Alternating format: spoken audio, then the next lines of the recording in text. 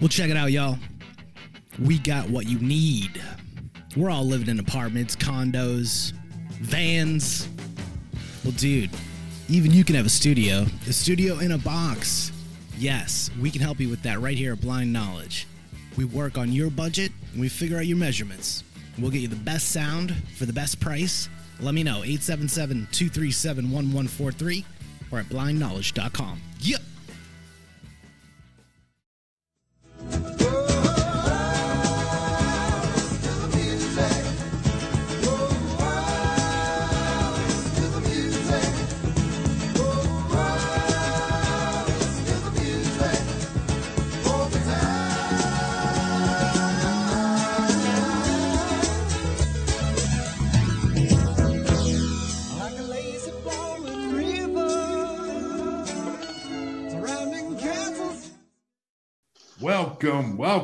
Welcome back to Maniacal Music Musings. And holy fuck, did I miss saying that, Batman? I am your lovable host, as always, Jeremy. Glad to be back like dynamite bursting on the scene today. We're taking this shit to the hilt today. Sorry, ladies. So time for you to bite the bullet while you lay there dog style beneath the piano. And come on, lift up your skirt a little more. Show your world to me.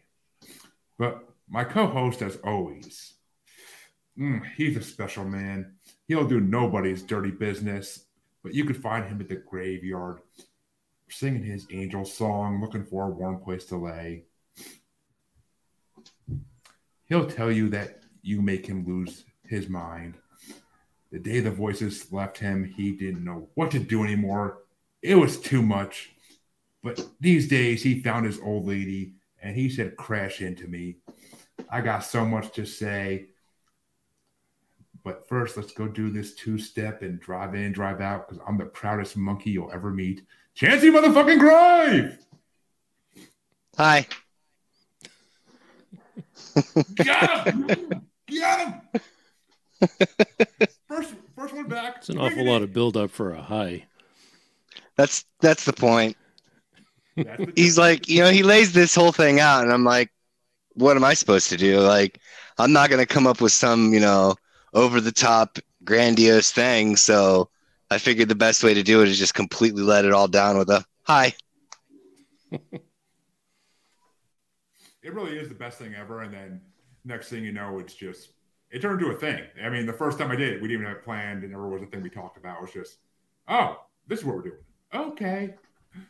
It works. You know, it's just an echo. But so yeah, I mean, it works. And that link is in the private chat if you want to use it, Jay. But yes, your musers are back after a little bit over a month delay from our regularly scheduled episodes. But luckily, we had some in the backlog for our listeners, and we are more than happy back with someone who is literally the person I've talked to the longest to get into one of my podcasts. That is Jay Franze. And I might just fuck that up. I don't think so, but I might have. You totally messed it up. Thanks, Nancy. Love your vote. As a guy who's used to getting his name messed up, I had to say something. Jay is a producer. More French than normal. That's all it was. Yeah. I am on improv podcasts a lot for my accent, so thank you. But the voice you're hearing, folks, is Jay. He's a producer, an engineer, and he's the host of Franze and Friends podcast, which we're going to let him get into that at the end. Shut up, Nancy. But the first thing we'll say is, how you doing tonight, Jay? I'm doing very good, sir. How are you? Battling the end of a COVID battle, but I fought worse battles in the last month and a half, so I'll live. And we won't get into those battles because we don't tell war stories.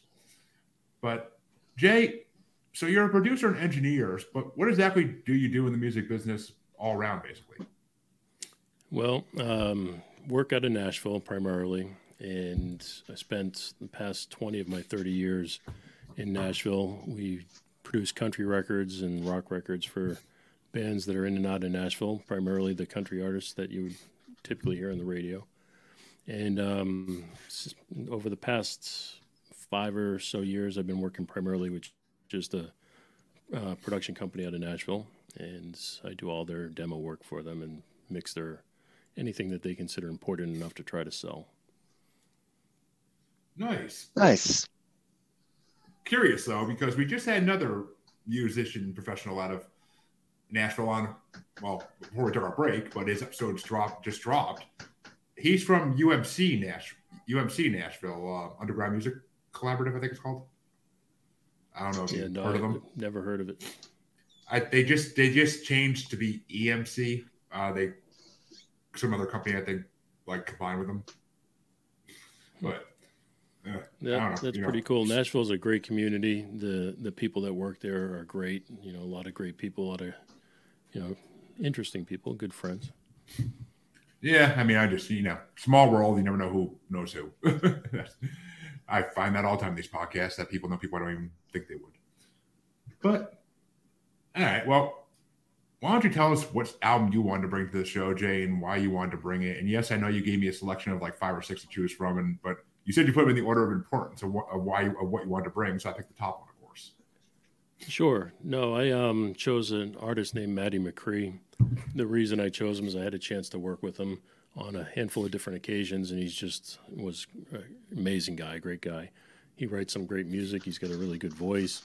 And his project was something that we did in Nashville. It was recorded at Masterphonics Studio 6, which is right on Music Row. And we got a chance to go in with some of the best musicians in the world. And, I mean, I just loved everything about the project. There's not a thing about it I didn't like. Yeah, right. And I met my wife that way, too. So. Oh, shit. Okay, then that's a good reason. Well... If she's watching, yes, it's a good reason, sure. And that's what I was going for. My wife is a photographer and a graphic artist, and when I met her, I was working for a production company, and she was doing all of their photos and artwork, and I went ahead and met her when I was doing production. Almost the music Kevin Smith story, kind of. At least in that part. But he married a newspaper reporter, kind of the same thing. I mean, arts meets media kind of thing. It's kind of the same, only different. Yeah, similar yet different. And once again, me and Chancey's just coerciveness just goes so well together. But it's called chemistry. Yes. So, and what's the name of the album you brought? I don't remember if you said it or not. And Closer to More.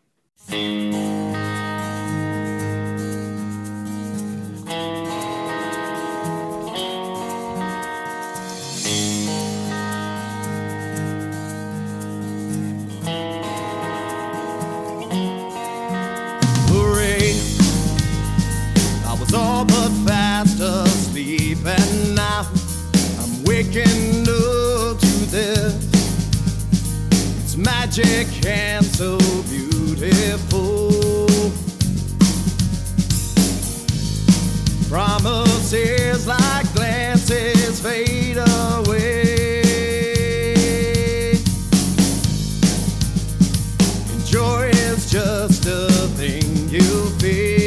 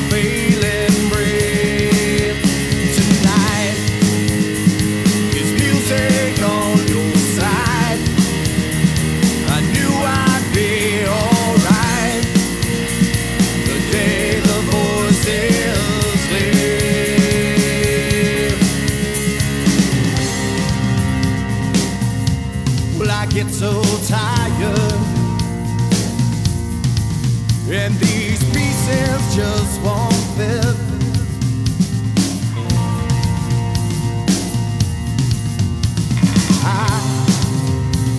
I feel like no one knows. Tell me this, do you believe in me?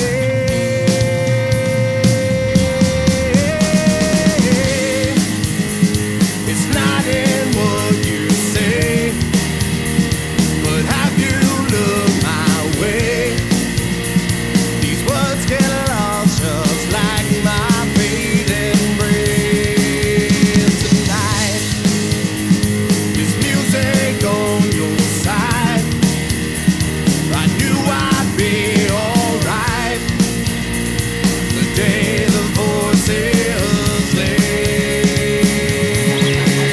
Oh, hey, it's not in what you say, but have you looked my way? These words get lost just like my failing breath tonight. Oh, it's music on your side. Yeah, I knew I'd be alright the day the voices leave.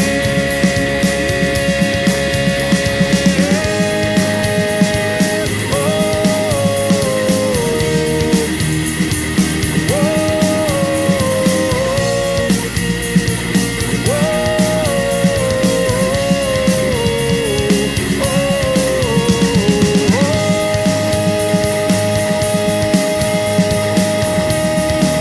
yeah, I knew I'd be alright.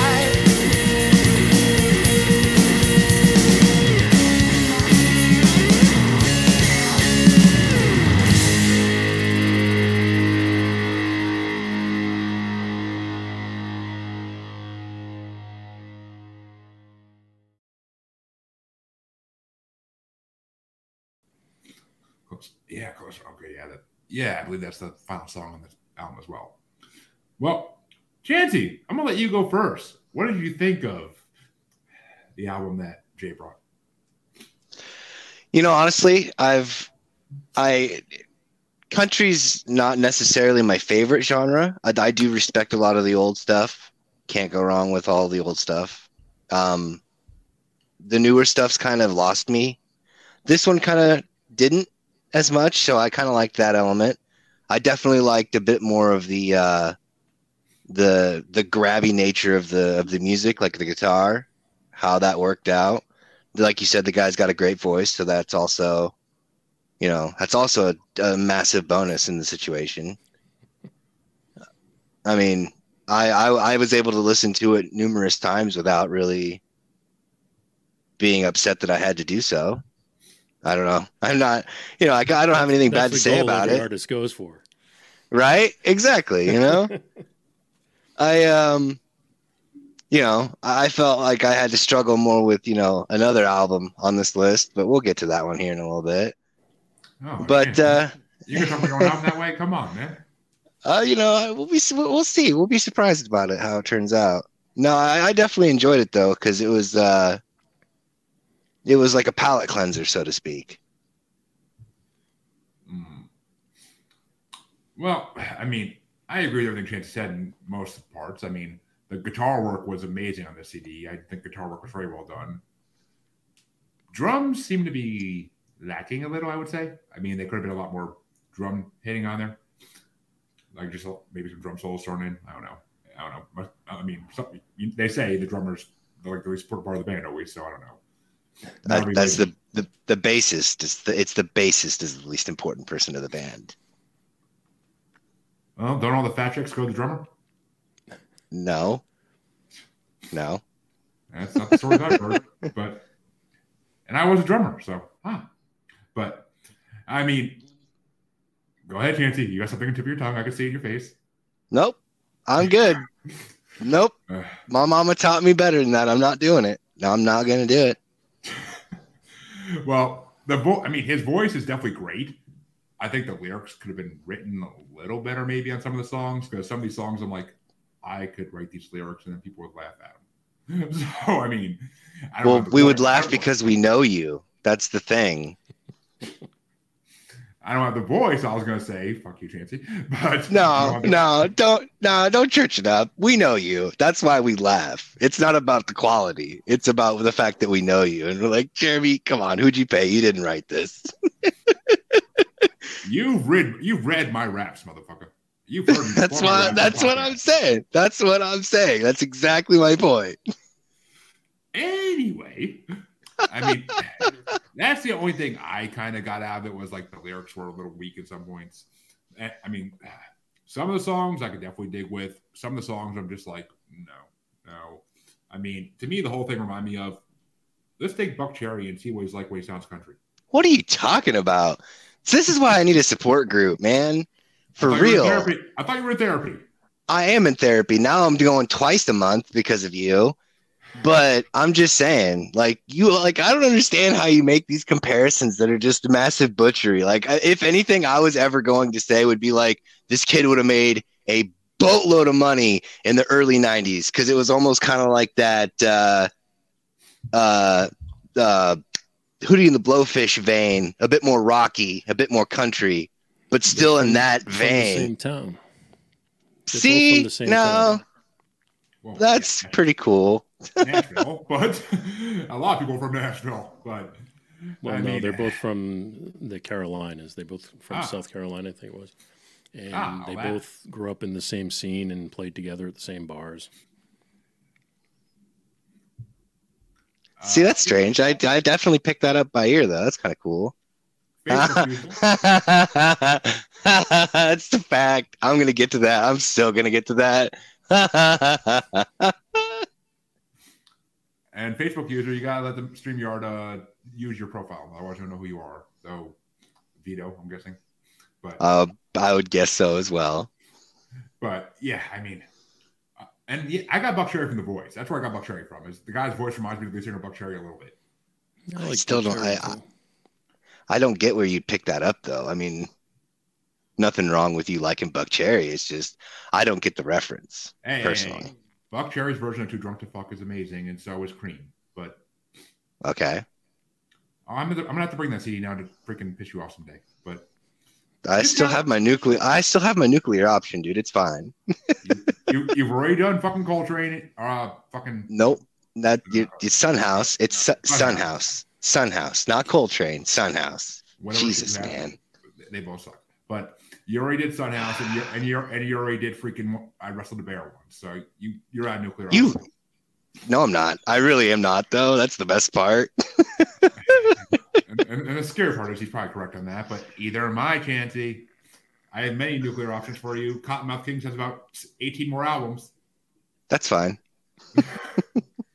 I'll be able to tolerate those. This one I don't. I couldn't even listen to mine. So I mean, that's fine. That's okay though. So Jay, what were your top 5 choices off your own album? I think the second song, the Angel song, is probably my favorite. I like that one. It's got a story to it that is a little deeper than most people would probably think. It's it's autobiographical, where he talks about walking down the shoreline of South Carolina, and he's just drunk and trying to make his way back, and has a run-in with the law and that type of stuff. And there's even a reference to Ice Cube in I think the second or third verse. So I like that song a lot.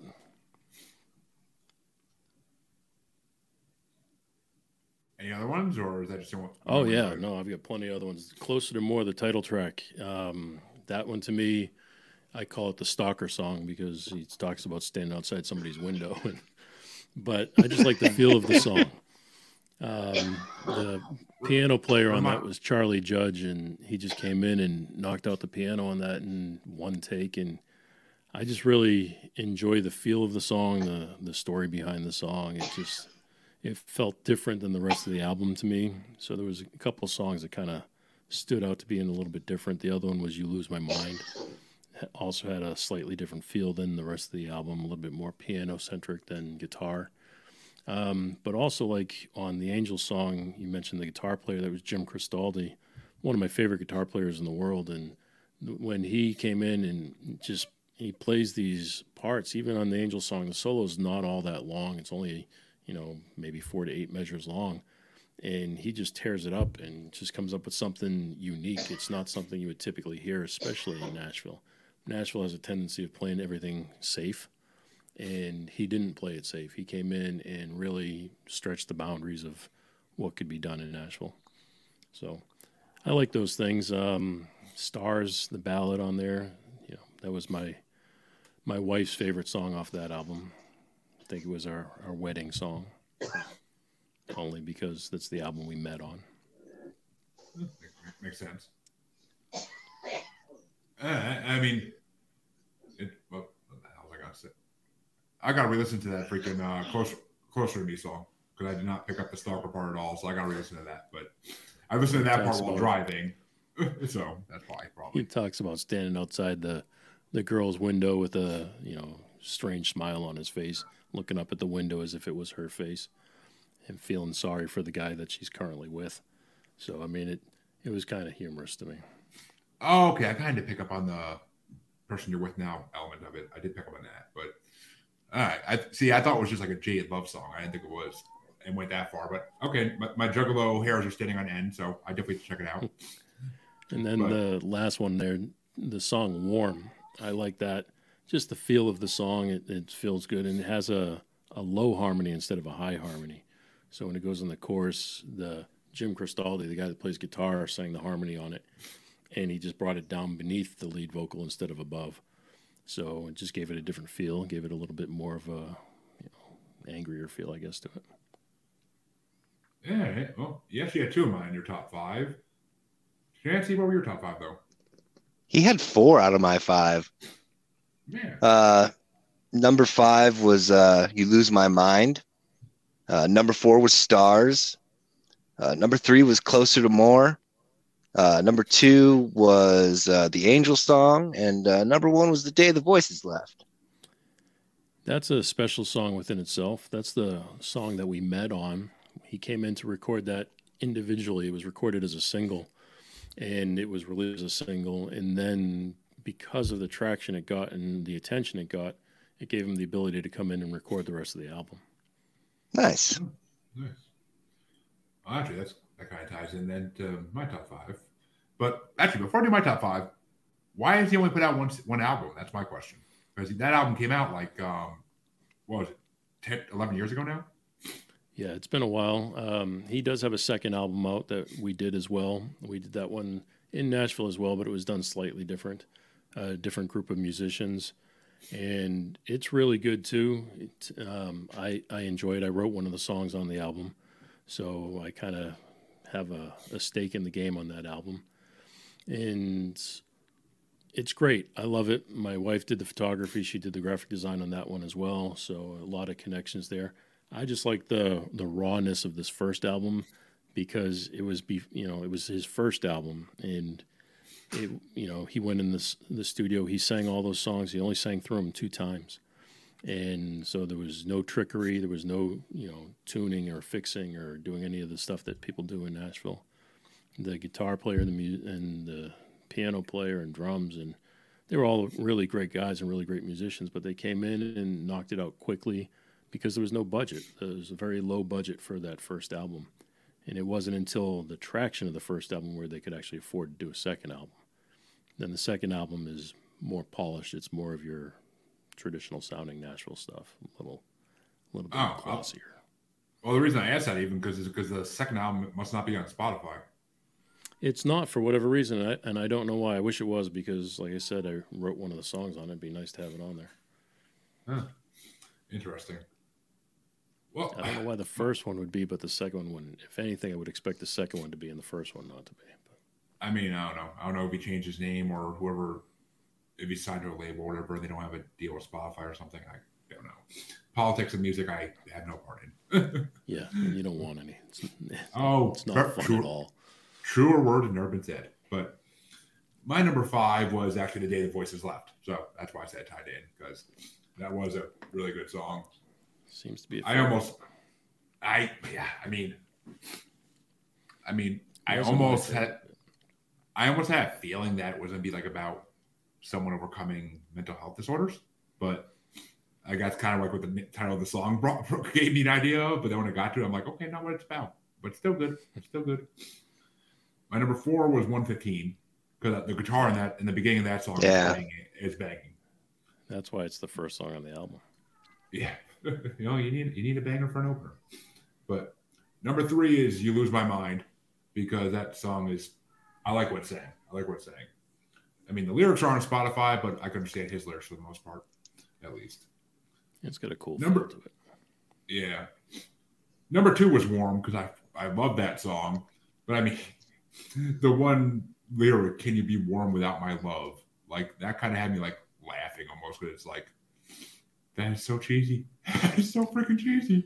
Like, can you be warm without my love? Like it's like it makes me think of freaking Kirk Van Houten song, "Can I Borrow a Feeling?" Like that's what it brought to my mind. But I only laugh because when we were recording that album, we're getting grief because the lyrics were outside of the realm of Nashville. And then when you're outside of the world of Nashville, people are like, oh, those are very Nashville-ish. And I mean, that's I grew up in Boston. I did all my recording up in Boston, New York before I moved to Nashville. And people in Nashville said, "Oh, you're too New York for us. You're too rockish for us." And people in, New York say, "Oh, you're too country for us." It's just crazy that the duality between the two. Of course, I mean, and yeah, we don't out here in the East. We don't do. I mean, actually, that's not true. A lot of people do country out here. Everybody in my family except me likes country. So yeah, I can only do certain country songs. I can't even do get into it till I moved to Nashville.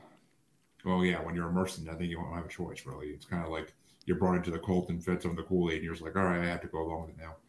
But I will say, too, that they're the best musicians I've ever been around in my life. I respect their skill. No doubt about that. Yeah, I mean, they don't play what you want to hear, but yeah. Oh, exactly. To be fair, they'll play whatever you tell them to. Oh, I mean, a musician needs money as much as anybody else. But number 1 for me was the Angel song. Because I matched up with you in that, Jay, perfectly. Because the Angel song was like beautiful, like, and I think that's where I kind of came into Buck Cherry too, was that song because it sounded like lyrics he would write and sing. Because like, I really like that song. All Buck Cherry's music is about heartbreak and like women he's lost and stuff, or just pure sex. And the heartbreak ones that reminds me of that. Yeah, basically. But the heartbreak one's what reminds me of that song. Yeah, that song to me, I love it. I mean, and I didn't really get it till I sat down with him in the studio and talked about it. I mean, to hear the true story behind the song, what it was really all about, and what he truly went through. I mean, he was going through that. So to me, at first, listen to the album, or even when we were in the studio, it wasn't my favorite song at that time. But from multiple replays, it's become my favorite on the album. And also, too, if you go back and catch that reference to, I think it's Ice Cube, but if you catch that reference, there's a little album scratch in there and talks about him. It's kind of a cool little thing that was slid in there. I'll have to go back and listen for that. Yeah, I mean, I honestly can't say any of the songs on that album got put in my songs list, but I definitely have to go back and check out a few of them now because details about the story behind them always helps. And I really couldn't find anything on the artist online. I Googled them even, and all I had was different sites that had a CD. It didn't really have any bio info or anything. So kind of hard to find out. It's crazy to me. He played at Foxborough Stadium. I mean, that we drove up there to go to Foxborough. I mean, oh, really? He had everything. I mean, everything at the tip of his fingers, and just didn't do anything with it, or at least not as much as he should have.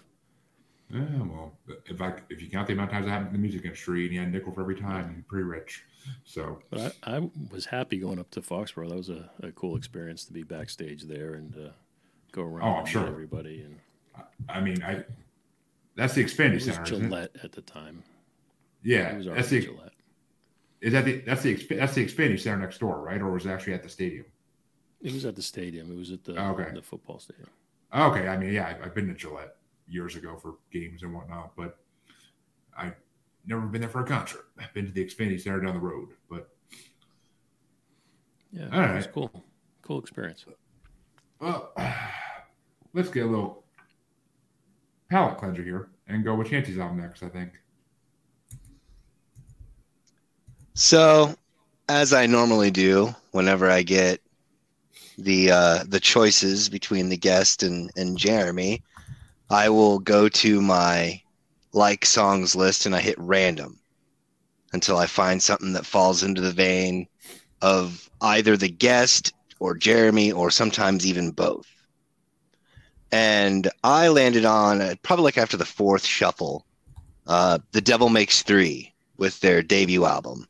But thank you, Jack Daniels. Oh, number 7. Tennessee whiskey got me drinking in heaven. And angels start to look good to me. They're gonna have to deport me to the fiery deep. Oh, thank you, Jack Daniels. Oh, number 7. Tennessee whiskey got me drinking in heaven. And I know I can't stay here too long, 'cause I can't go a week without doing. And I actually saw this band live, which is what got my attention for them in the first place. And it was a good show. I mean, it was kind of I have a friend of mine that's kind of in a bluegrass band. So it was kind of one of those things that kind of got me into the thing a little bit. So I was able to give it a bit more of a try. But then seeing them live like that, it really sold it for me. So I was like, you know what? You know what? I'm not going to try any harder to find something that matches more perfect. This is good. I'm going to go with this one, and we're going to see where it lands.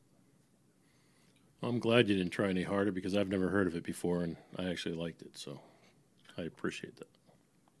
Oh, yeah. Well, it is time for your review of Chancy's album, Jay. So, I mean. All right then. Like I said, I've never heard it before. My first time.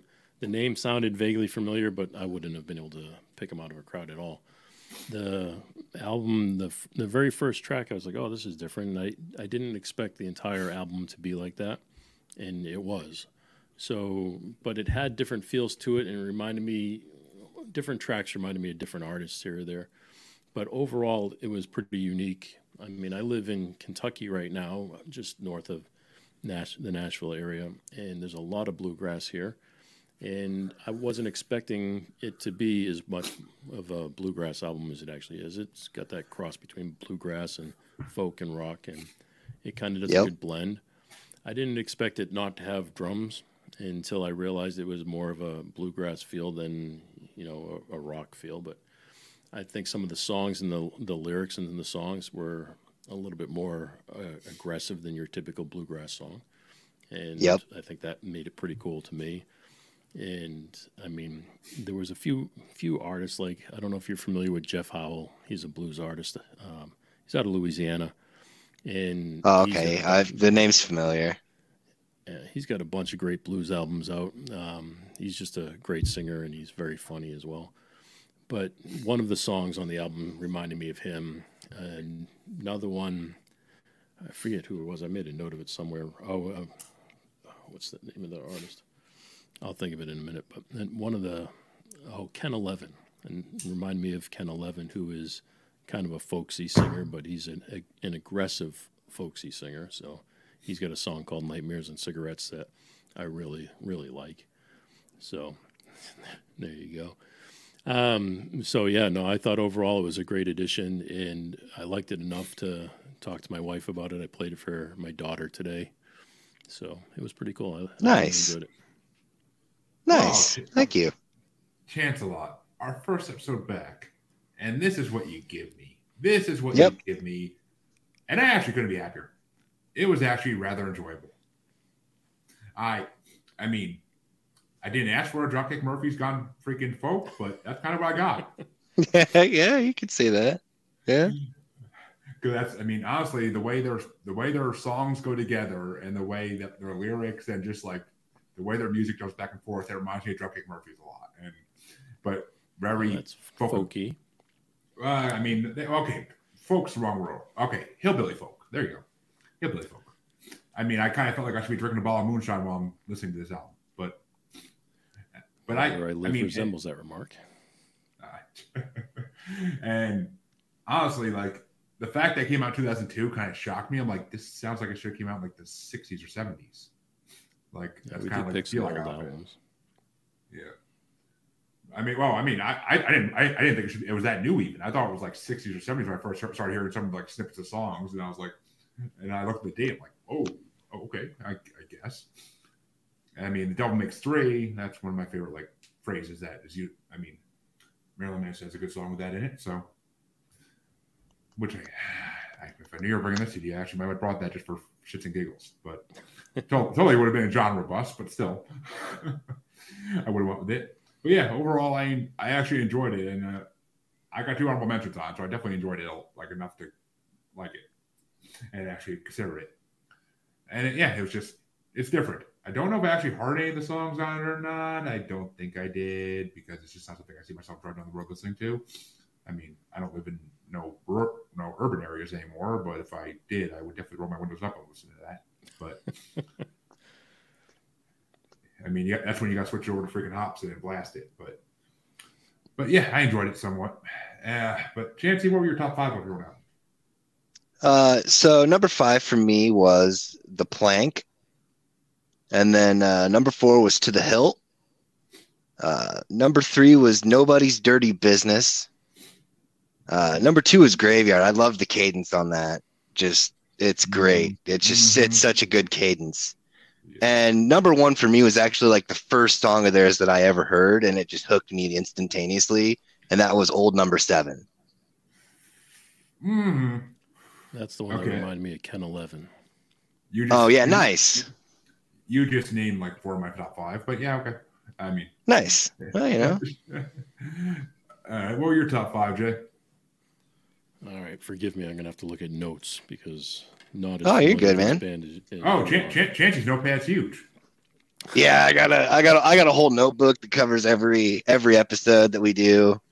Yeah. Someday we'll get it all. Filled one of these today. Someday we'll get it all. Someday we'll get it all nice and what do you call it? Plastic up and hanging on the walls in our museum. Chancey. There you go. Laminated. Shadow box. Laminated. That's the word I couldn't think of. Thank you. All right, my number 5 was 10 Feet Tall. Nice. The bass line. Yeah. It kind of had a country feel to the bass. The voice was much deeper than typical, and then it had a second vocal come in that carried the traditional note that would be in that song. So it was a little bit different because of that. I did enjoy it, and I put that one as number 5. Number 4, I put Nobody's Dirty Business. To me, it started off with a 50s vibe, and it had an upright bass that was, I mean, as a folk tune, a lot of it's got upright bass, but it was really noticeable that it was an upright bass, kind of give it a different feel to it. Had flat wound strings, which kind of give that rubbery sound to it. So I enjoyed the feel of the song. My number 3 was Your Old Number 7. Nice. So I did like that. Like I said, it reminded me of Ken 11, which I enjoy Ken 11, so that was good. It was a little sloppier and a little bit loosier than the rest of the album. Kind of flowed a little bit. The folk music in general kind of flows. They don't play to a click track, so the tempo speeds up, slows down, speeds up, slows down. And I like the live feel of music like that. Especially being out of Nashville, music's not like that. And even rock music these days is played to a click track and everything's fixed and computerized till it's, just the life is sucked out of it. So then my number 2 was For My Family. I enjoyed a handful of things about it. The story was cool. I did like that part. It was one of the ones that the story was a little bit more pronounced, a little bit more of a commercial feel to the story. But I like the effects in the song, the use of reverb, the use of delays in there. Had a more traditional feel to it. And then my number 1 was, I believe, your number 5, and that's The Plank. I think nice. It was a great song to open with. Had a great beat. It hooked me in.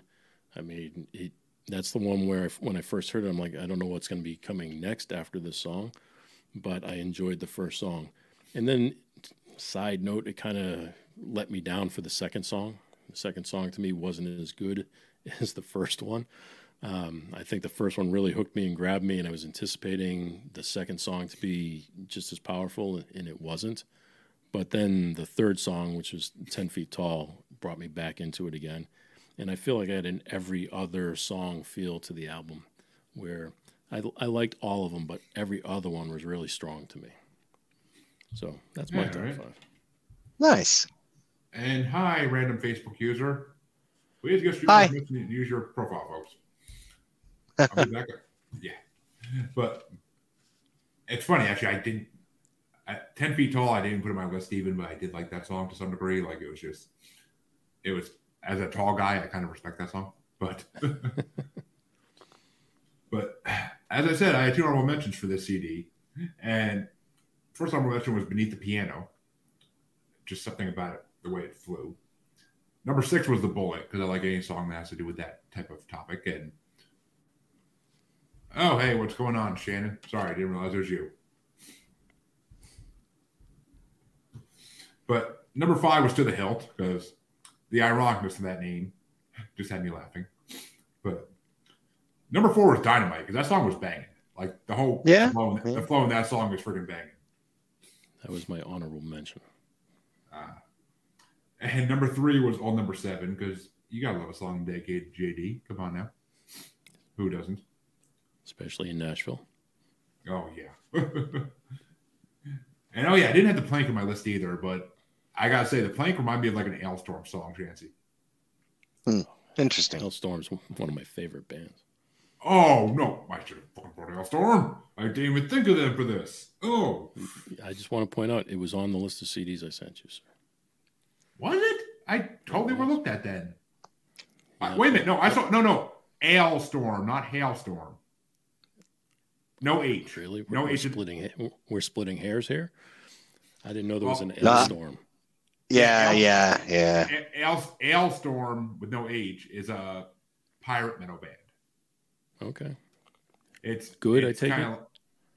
I like them. I mean, I wouldn't say every song they do is amazing, but I like. It's all right. I'm gonna make note of it. I'll check it out. Their one CD I brought on this, the one with Mexico on it, like that CD is amazing. I think it actually is just called Hailstorm. I think it was their self-titled album, but I could be wrong. I still like Hailstorm. I still think they were a good choice. I was gonna say, oh yeah, I mean Hailstorm is Lizzie Hale. Of course, it's freaking good, and she's gorgeous. But she's gorgeous. She's a super nice person. She lives in Nashville. I had a chance to work with her a couple times. Very nice. Nice. And number 2 was Nobody's Dirty Business, because I like the message in that song, and kind of ties in because my number 1 is Graveyard, because I love the haunting ass lyrics in that song. It reminds me a lot of the music I like, and I love the freaking line "leaning on my shovel in this graveyard of dreams." Like that's poetic as shit to me. So, like Graveyard was definitely the best song on the album, and I freaking fell in love with that song. Actually, I might have hearted that song. I might have. If I didn't, I really had to go back and heart it, because I was listening to it at work in between calls, and I just didn't think to heart it. I don't think at the same time, but then again, I might have. I don't freaking remember. It was a busy day. But so that's what I thought of your CD, Chansey. Like I said, it was not bad. I've been far more disappointed by you on other shit. So you know how it goes. But I just noticed some of the finger picking in the album was the ones that were really fast, got a little sloppy. I don't know if you felt that at all to me, but I felt. Yeah, I definitely picked up on some of the sloppy nature. I feel like that's supposed to be there though for that type of music. Yeah. No. Exactly. I believe. Sometimes. I mean, it really depends. Yeah. Yeah. Movement and tempo, yes. Sloppy and precision, not necessarily. But right. I really enjoyed the album as a whole. So, and I enjoyed the flaws in the album too. There was a bad note or two in there, and it still worked out. Well, I like that they kept it in there. Yeah. Oh yeah. Well, my guess is they just recorded it down live. Yeah, that's probably right. They do. I mean, when I saw them live, it sounded basically the same. So yeah, I would definitely buy that for sure. Bluegrass is like that a lot. When they play together, and they play live, and then whatever gets down is what's down.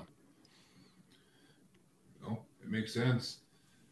But let's go in a different direction completely, and we'll finish the show back with an encore of my album, which.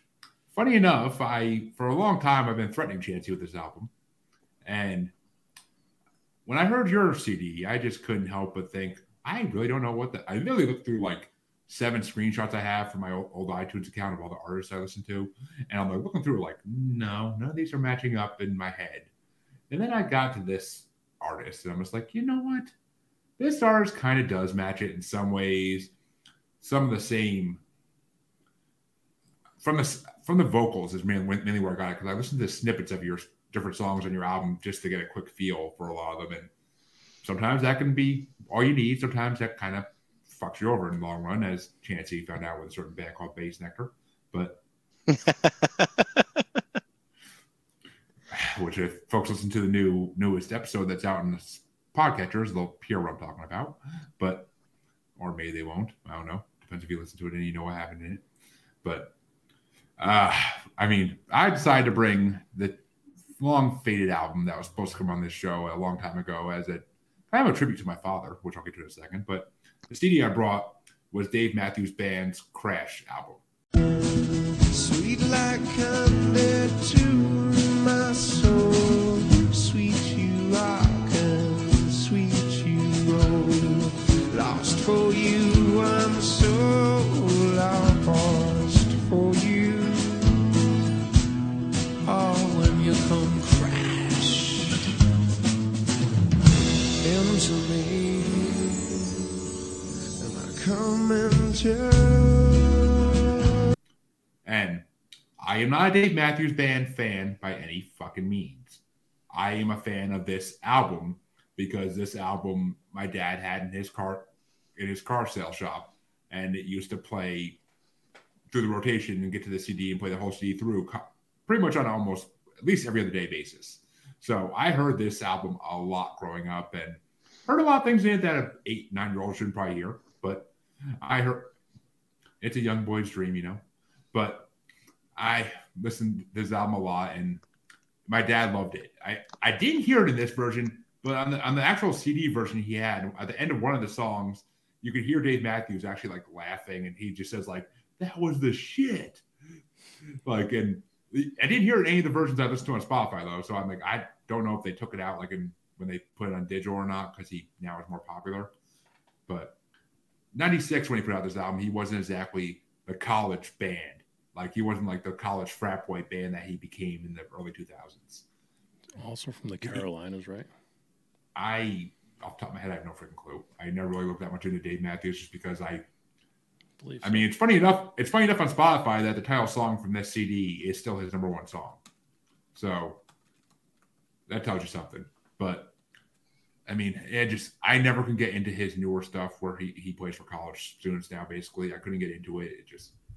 This CD, though, it's nostalgia, and I think it's a great CD. I mean, it's jazz rock combo, and it's freaking amazing. Like, his saxophone player is freaking incredible. If you see him in, like, the music videos they did for this CD, like, some of the stuff he does is unbelievable.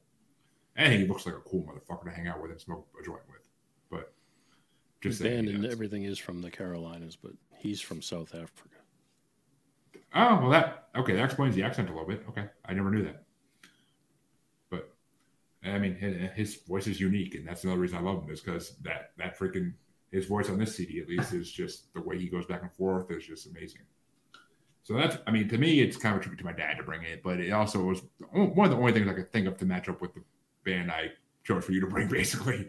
But well, Jay, what did you think of Dave Matthews' Crash? I have mixed feelings about Dave Matthews. Had a chance to work on 2 of his projects, so familiar with him, familiar with the projects. One of them was live at Fenway Park. So that was pretty cool. Being a Bostonian, that was pretty cool for me. When he first came out, I really enjoyed the different feel of his music, but then as time went on, everything was very similar, and it didn't really have too much variety to me. And it kind of grew old after a while. But I think that's what I was saying. That's exactly what I was saying when like my feelings for him.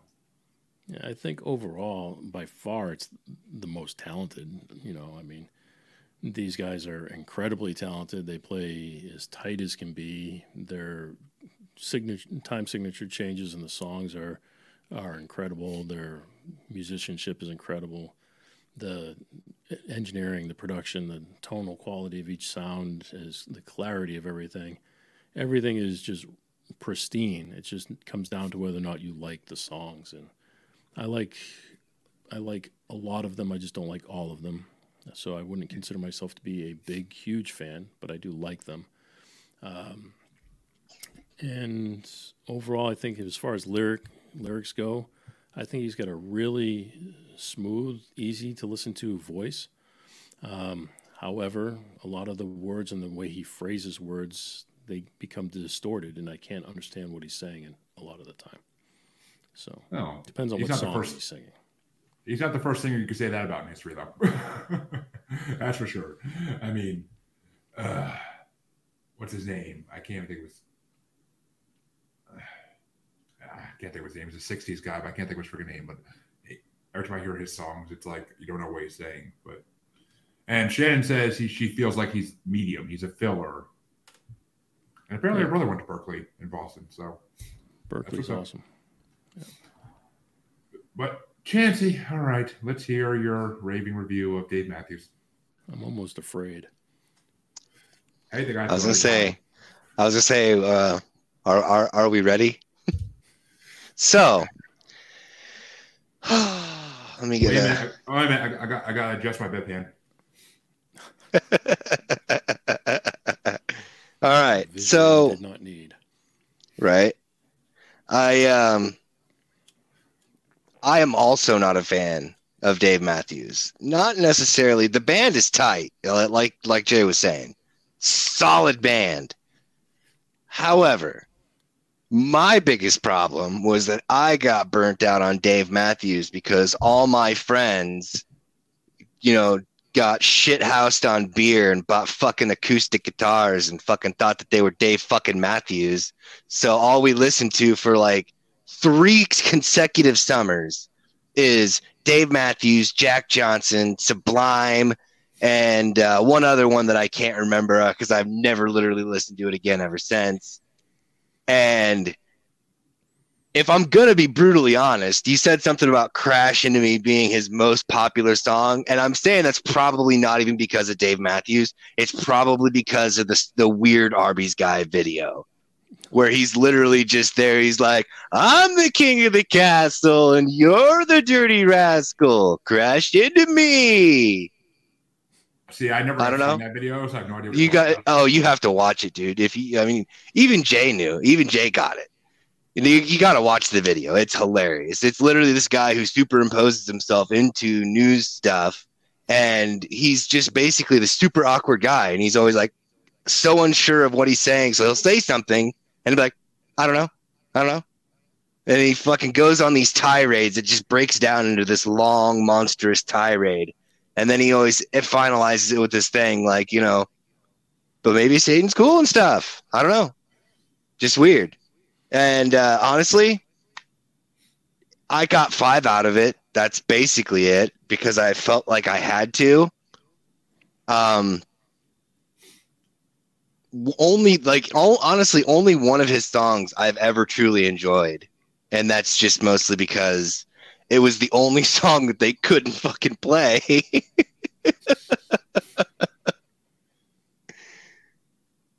So yeah, there's my scathing. For someone who likes fucking Sunhouse, you can't respect the fucking music behind this CD. How dare you compare Dave Matthews to Sunhouse? Sunhouse laid down the fucking template, man. Dave Matthews took it to another level. I'm like I'm having a fucking aneurysm right now. You pulling a Freddy and having a stroke? Oh goddamn, dude! Like Sunhouse and fucking Dave Matthews? No, sir. No. They're not even. Ironically enough, with him being from South Africa, they're not even in the same fucking continent, let alone ballpark, parking lot, zip code, area code. None of it. No, sir. Hot garbage. Hey, Dave Matthews played in the ballpark. I don't think fucking Sunhouse did. You know what? Didn't just play in a ballpark. It was Fenway Park. True. It's Fenway. Royalty among Bostonians. Well, that's fine. That's all good and fair. But I mean, New Yorkers where I'm from would love to burn it, but that's a different story. But, yeah, well, my family's from. But that's okay. I was the only. I was the only kid. It's okay, Jay. I was the only kid in a Yankee family that was a Red Sox fan, and I went to Yankee Stadium wearing Red Sox shirts and hats. And I'm alive to tell the story. So, yeah, my family is from New York, but my father went to school in Boston and stayed there. So I was born and raised in Boston. So my whole family is all Yankee fans. Oh, there you go. We got something in common. Literally, my family that's lived in Massachusetts for 30 years now is still Yankee fans, even though they don't really watch games anymore because they don't play Yankee games up here unless you're playing Boston. But I survived Yankee Stadium in full Red Sox attire multiple times because no one wants to fuck with the 300-pound kid. Good way to lose an eye. The Red Sox came here in Cincinnati, and I went to see them play the Reds. And I went in my Red Sox gear, and my wife's like, "You're going to get us killed." I'm like, "Nobody's going to care." And we went there, and there was more Red Sox shirts and hats than there were Red stuff. Well, I mean, it's the Reds, but I mean, it's funny because my brother actually went to a Little League game in Massachusetts in Yankee attire, and my aunt actually had some adults tell her at the time because he was a kid. They said, "You better make him go change his shirt, or he might not make it out of here."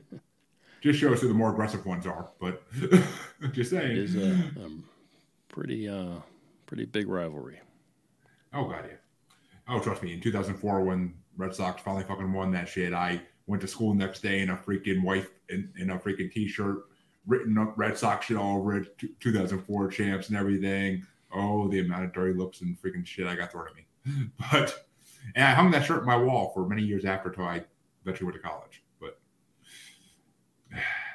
well, I actually had 4 honorable mentions for this CD because this CD. Of fucking course you did. Of course I fucking did because this CD is a banger, dude.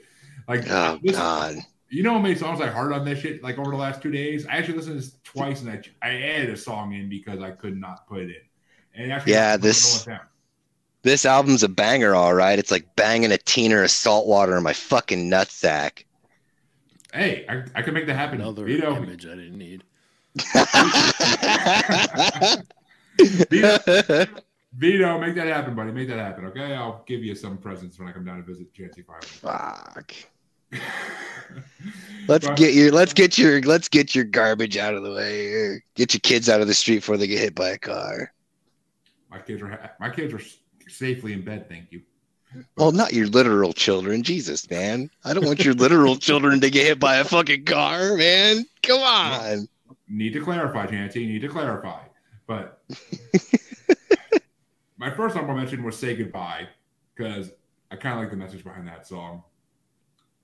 Number 8 is Line Our Graves because the freaking and a lot of these are going to be for saxophone, but the saxophone in that song is amazing. Number 7 is Proud Monkey because the title makes me laugh. And because the lyrics in it are actually really good as well as like the whole song's amazing. Number 6, Drive In, Drive Out, another one that's based off the music and the lyrics a little bit, but mainly the music, just the way it opens with that freaking like guitar and saxophone hitting, like it's perfect. Yeah, Number 5 is hits at the beginning of that song. Yeah. And when his band goes hard, they go fucking hard. Like there's no in between. They're either doing a soft song or a hard song. And there's no in between for them really. They don't do like we're just gonna keep it at this level. No, we're gonna go up or down. It's not gonna stay here. Number 5 was Two Step because that song is just pure fire rhythm the whole way through. Like the whole way through, just fire rhythm. And it's funny because a lot of these songs I forgot about completely because I haven't listened to this album in full in probably 20 years. But number 4 was Tripping Billies because that song makes me laugh my ass off. Because I don't even know what the hell a Billy is supposed to be. I'm guessing it's like a South African name for something. Billy Goat. I mean, I do you really think it's where he was going with that? I don't know. I mean, I'm thinking Billies is slang for something in South Africa now that you say it's from South Africa. Like maybe cops even. I don't know. But I'm sticking with Billy Goats. It's like tipping cows. Actually, fucking Googling that shit. Because I'm curious. That song had some good horns in it, drum fills. I mean, It did. It was kind of like a fun song. Like it almost reminded me of. I mean, I hate to keep bringing this up, but it almost reminded me of Dropkick Murphys in a way. Like some of their like party songs. Like that's kind of what it reminded me of. Number 3 was the opener because it's a one fucking hell of an opener. So much to say. Because that's one of the 3 tracks I actually remembered off the album completely. Number 2, of course, is his most popular song of all time, Crash Into Me. Because the lyrics in that song, even for an 8-year-old, 9-year-old boy hearing it, are just like memorable. Like you just remember that song always. I could not hear about Dave Matthews for 10 years, and that song was always in the back of my head. Like, I mean, Hike Up Your Skirt a little more, Show Your World to Me, like that. When I was 8 years old, that opened my mind to a whole another idea of what could happen in this world. And then number 1, of course, is, in my opinion, Dave Matthews' best song of all time, and that is Too Much. Because as a fat kid, that song described me in my 20s perfectly. I eat too much. I drink too much. I'm too much. And a lot of people on podcasts would probably agree with that statement. But I mean, and plus, the music video for that song is freaking trippy as hell. Like, it literally looks like it's supposed to be like the Blue Man Group or something in that video. Like, it's just people going, like, these gray painted humans, like, doing all this weird shit while, like, him and his saxophone player in the video just, like, dancing around while singing it. Like, it's, and the sax in that song alone, don't even get me started. Like, the whole, during the chorus, the whole freaking rhythm of it is just, oh my God. Like, I could listen to that song on repeat for 5 hours straight and not get sick of it. And it's just a musical masterpiece in my mind. But, Jay, what were your top 5? All right, let's see here. Where's my number 5? Number 5 was Too Much. Oh, motherfucker. I enjoyed the horns. I enjoyed the way the vocals fit in the song. I thought it was tight. I thought it was clear. I liked the way the guitars were panned out and the use of the stereo image. I liked the drums, and it had a very syncopated beat to it.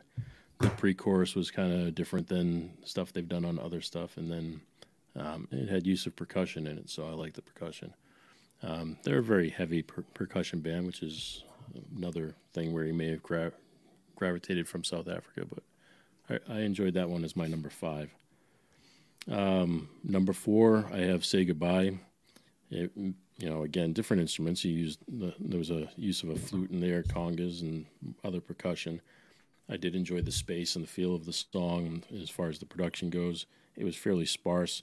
It did have a long intro, but I liked the drum fills in the song. They were, all the fills in the song fit the song, but they were very, very fast, very complicated fills for the song. So I enjoyed that. My number 3 was Trippin' Billy Goats. I thought it was a big sound. I liked the horns. I liked the drum fills. It had a really good feel to it, and it added the fiddle in that song. Nashville fiddle, not violin. Number 2, Crash Into Me. I liked the drumming. I thought it was clear, tight. I liked the vocals. I liked the emotion in the song, and it had really big tom sounds to that song. So I enjoyed the production choice there. And then number 1, folks, was the opening song, So Much to Say. Again, there's a reason why it's the opening song. Again, clear, tight. The production was cool. It had great musicianship on that song. For them to be able to play that song with the key signature changes and everything and stay tight and keep it going, I thought was really cool. And, I mean, there's other songs on there I thought were good, but I think the difference between this band and our other 2 albums for the night is that this one was a very, very tight and very polished album. And I thought the Devil Makes 3, I thought that was the exact opposite. And then I thought Maddie McCree was right in the middle. So, I mean, I think as far as albums go tonight, I think production-wise, we've got a perfect representation of all 3 options. All right. And actually, I still can't find out what the fuck Billy's means. This doesn't bother me for weeks. But I should have thought I'm say like I want to. But apparently, this album is 7 times platinum, And it sold, and even in 2000, it sold 7 million copies by that point. And it's still his best-selling album to this day. So, it says something about the album at least. And it got to number 2 in the Billboard 200 on the weekly chart it came out. So, and yeah, it's like a song, Summer of Boys. There's so much production that it makes a song that a vibe. I don't know.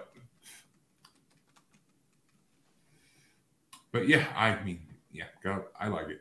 I love it. And Jancy, what were your top 5? I'm dying to hear it. So, ironically enough, as I was sitting here looking at my top 5, I realized I could actually make this all flow into a single sentence and have it just be completely fucked up. So, prepare yourselves. Number 5 was 41, or number 41, which is the number of times I thought about starting a 12 gauge while I was listening to this fucking thing. And then number 4 was Lie in Our Graves, which cause and effect. How you doing? Number 3 was Too Much, because I realized now number 2 is I've got so much to say. And then number 1, Crash Into Me is only famous because of the Arby's guy. I don't give a fuck about what anybody else does. I'm pretty sure that song got famous before the Arby's thing was even a thing. So maybe it's possible, but I'm still sticking to my guns. I don't know. I don't know. The internet wasn't really a thing like that in '96. So yeah. I was sitting here and I was like, oh, that's fucked up. I'm going with it. I'm fucking going with it. It's good. It even works too, because that's my top 5 in order. 5-1. That's funny. Oh shit. We're never getting monetized. Hey, no. If freaking so many other people have gotten monetized that are way worse than us, so come on now. I think a couple of your followers got the meaning of Billy. Oh, apparently that's what that is? I didn't know what the fuck they were trying to... Okay, well, it's Billy spelled with an I-E, but Billy is a condom, apparently. Oh. So you're okay. Kicking condoms. Okay, that sounds like a way to get certain stuff all over your shoes, but okay. You'd be tripping condoms? Not kicking them. Okay. Yeah, I was going to say, so then, like, is that liquid LSD they put in that motherfucker? That's scary. That just sounds like bad fucking news. That just sounds like a bad day. I mean, are they playing jump rope with them and then tripping over them? Like, what the fuck? It's something. I don't know, man. I'm sticking with goats. Unknown. I was going to say hillbillies, but yeah, I'll stick with goats too, man. Tripping billies. Yeah. Hillbillies. I like that one, actually. I'm sticking with that one. Tripping hillbillies. So they went to a Devil Makes 3 concert and they're tripping the fans there. So, hey man, that'd be fucking all right. That's one hell of a mosh pit. But do you guys ever hear of Mike Errico? I don't think that I have. Can't say I have. He's a singer-songwriter out of New York. Kind of when you're talking about your Devil Makes 3, you just remind me of him. And you were talking earlier about hiking up your skirt and that lyric line in there. Mike Errico has a song called Daylight, and it's got the best second verse of a song ever. So if you get a chance, just YouTube up Mike Errico Daylight and listen to the lyrics in the second verse of that. It's just amazing. All right, challenge accepted. And actually, and the Crash album was actually recorded in Bearsville, New York, which is right by Woodstock, New York, which is right where I grew up, kind of, and have family. So I actually know that town very well. That's interesting to me. I wonder if my dad actually, I don't know. My dad was in bands, local bands. So I wonder if he actually knew that and that's what got him into it or something. But I don't know. That's why Dave Matthews. There. Oh yeah, I have my dad's aunt lived in Woodstock, so I've been to Bearsville multiple times in my life. My family's from Albany, upstate. Oh, okay. But I went to Woodstock. I had a couple guitars made from a luthier in Woodstock. Oh, is it who I'm thinking of that was also a musician? It was Michael Tobias. Oh, he's he was an incredible bass player or bass manufacturer, luthier, whatever you'd like to call him. Okay. But he made me an electric and an acoustic bass. He's just amazing. Oh, okay. I'm sure if my dad was alive still, he would know the name. I know that for a fact. But no, there was a famous artist out of Woodstock that my dad actually went up to his like home's amphitheater and like listened to him play a couple times. He passed away back in the 2010s. I forget his name. I can never think of his name, but then when I see like someone with a random with a shirt with his name on it, I'm like, oh yeah, I know who that guy is. But I can never think of his name when I'm trying to. It pisses me off always. But a lot of people know him. He's a famous classic rock musician.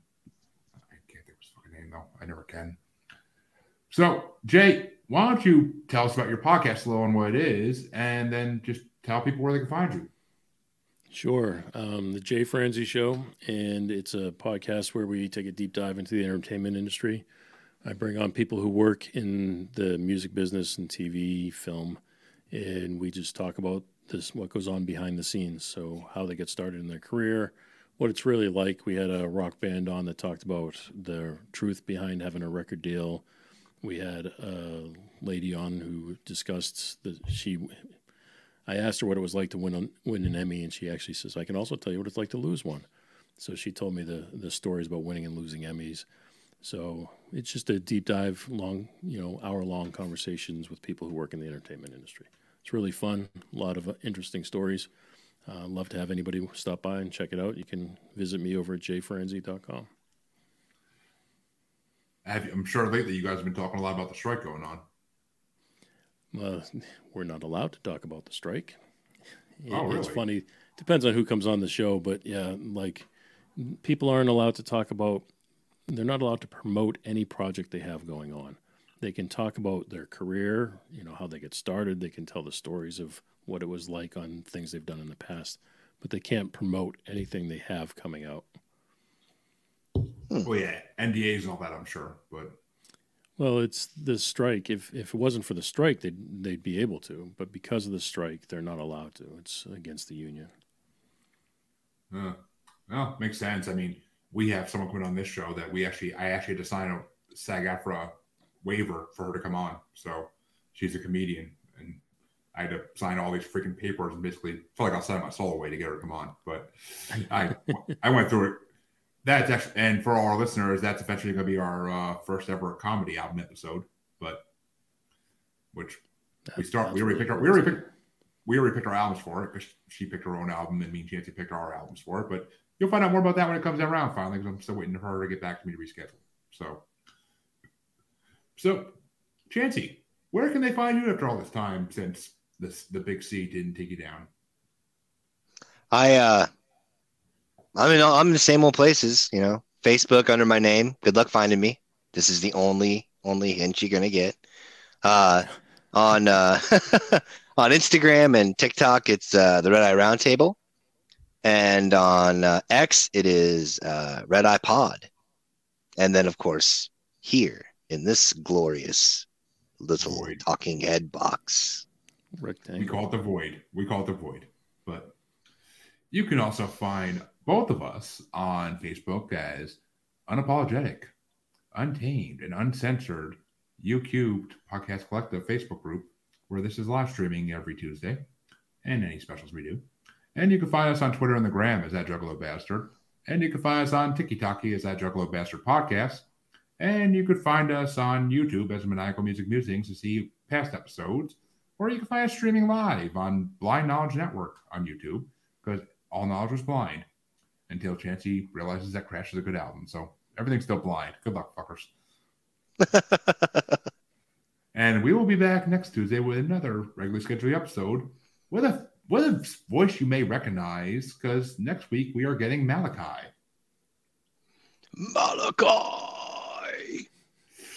One of our most famous bracket regulars. So come on back and check it out. And folks, the first part of the Rolling Stone bracket, that's right, the top 500 Rolling Stone songs are getting broken down one bracket at a time for 25 months. And the first part's coming up October 19th live. So come check out our panel and see. And these aren't even the best songs yet. So they're good. They're all good songs. Don't get me wrong. I'm pretty sure all 500 of them are pretty damn good songs. I mean, maybe not to me, but to people. But we'll see. We'll see which ones make it to the grand finale, where the first and second place winners of all 25 parts will be facing each other for the grand tournament. And remember, we're Rolling Stone because fuck Rolling Stone. And also coming up this month, hopefully, the Iggy Pop and the Stooges artist bracket will be coming back this month, hopefully, so we can move on to a different artist in October. So, working on scheduling that soon. And until next time, we've been your musers. And remember, just because you like something doesn't mean everybody else is going to like it. Learn from Chancey's mistakes. Have a good one.